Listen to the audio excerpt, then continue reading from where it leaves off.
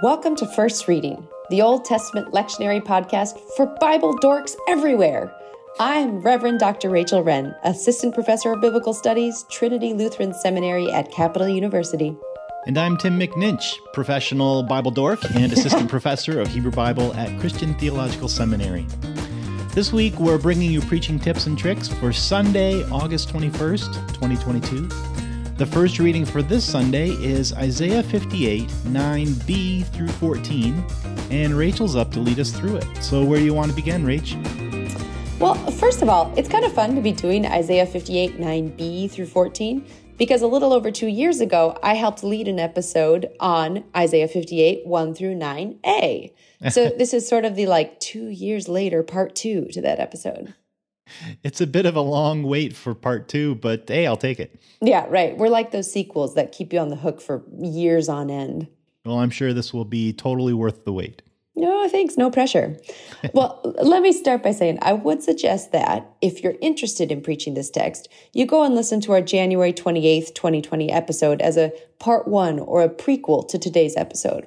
Mm-hmm. The first half of this chapter deals with the dangers of the type of living that places our wants above our needs or others' needs.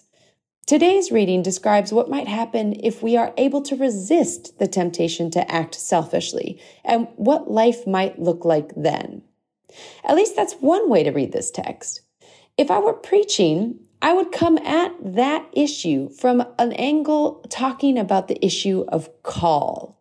Now, call is a really churchy word in some places and a really unknown word in others. So let's kind of talk through it real quick here on the podcast. Tim, you're going to be my guinea pig, okay? Okay. So if I were to ask you about your call story, what kind of story might you tell me?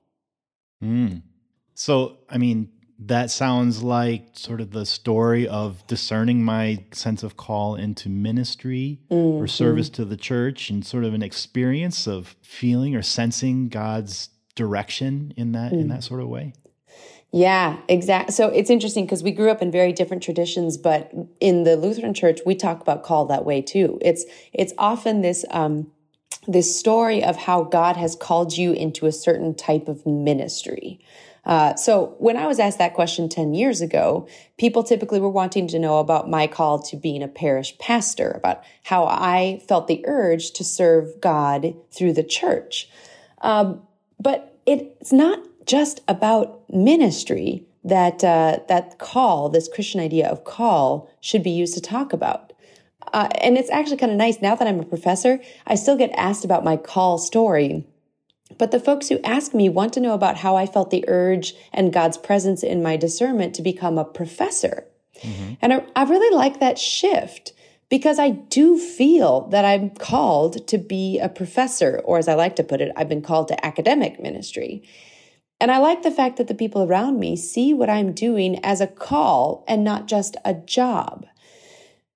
In the Lutheran Church, we have a long history of talking about calls that are not just jobs, and especially are not just church jobs either. Martin Luther was really, really big on this. And so while it may seem like I'm going on kind of a tangent here, I think Isaiah 58 actually describes a lot of what it feels like to be engaged in one's calling, to be engaged in doing the thing where God is guiding you and leading you into the world. When you're doing that thing, whatever it is, whether it's a job or not, it feels like you're offering food to the hungry, like you're satisfying the needs of the afflicted. It feels like a brilliant uncovering in the midst of obscurity and murkiness. You can feel God guiding you to and through something bigger, deeper, and more mysterious than you are yourself. And when you do it, you feel strong, like a watered garden, a gushing spring, a repairer of the breach, a restorer of homes. And all of that imagery comes from Isaiah 58 from various verses. Mm-hmm. And I think that those feelings come, in fact, I'm pretty convinced about this, because when you are engaged in your calling, the thing, again, not necessarily your job, but the thing to which God has brought you and guided you to serve the world, you feel that way because you're not, quote, serving your own interest or pursuing your own affairs, as is described in Isaiah 58, verse 13.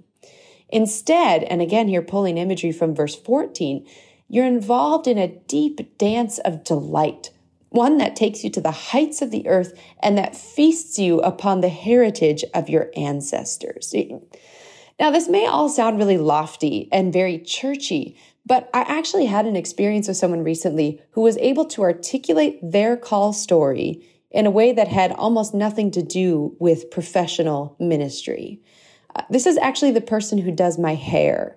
She surprised me one day as she was finishing up my hair by initiating a discussion of baptism, which led to a discussion of dedication to Christ, which led to a discussion of church and the world in general, and then that led to a discussion of one's calling. And she has a fascinating story and the most clearly articulated call story that I think I've ever heard in my life. She didn't grow up in the church. She talks about how the person who guided her to faith was a hairdresser. And my hairdresser has always been really good with hair. So she felt like that was God's first kind of moment of calling her into something that both involved her faith and her skills.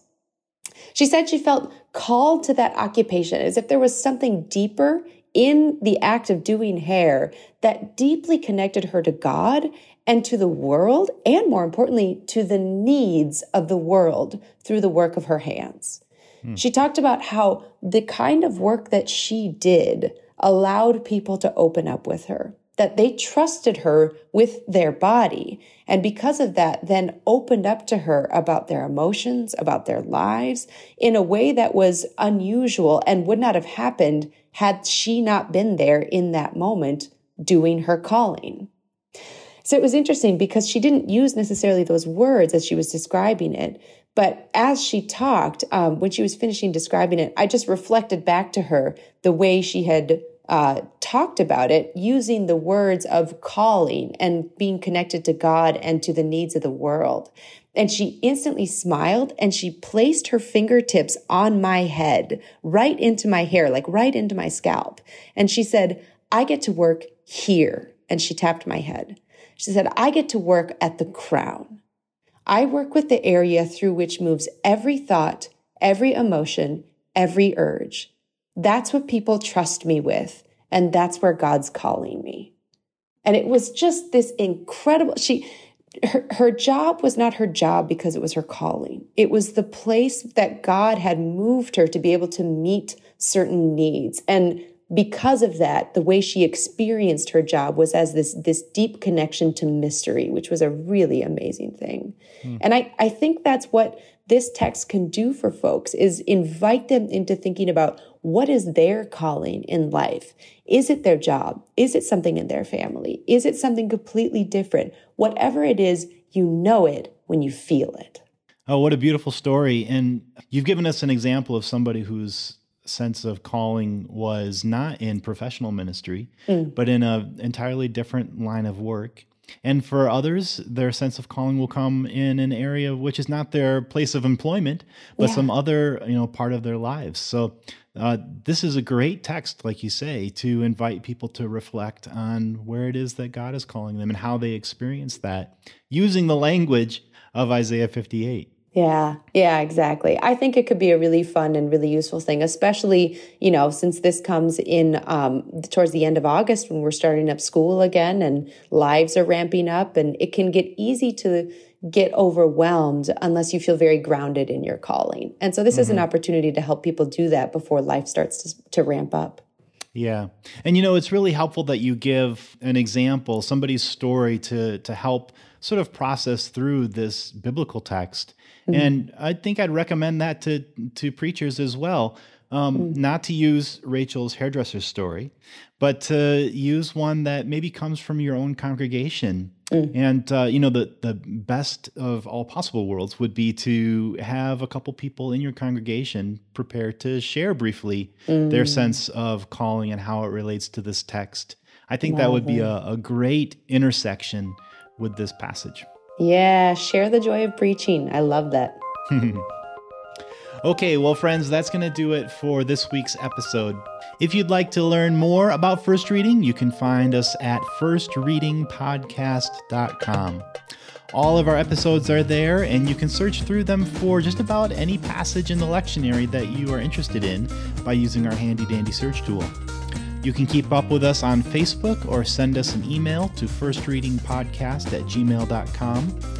You can support us through paypal.com. There's a link to that on our website, as well as a whole page of merchandise. We're grateful to all of you who support us, including Trinity Lutheran Seminary at Capital University for the grant that they've given us to help us out here. And we're grateful to all of you for listening. Until next time, I'm Tim McNinch. And I'm Rachel Wren. Blessings on your calling, folks.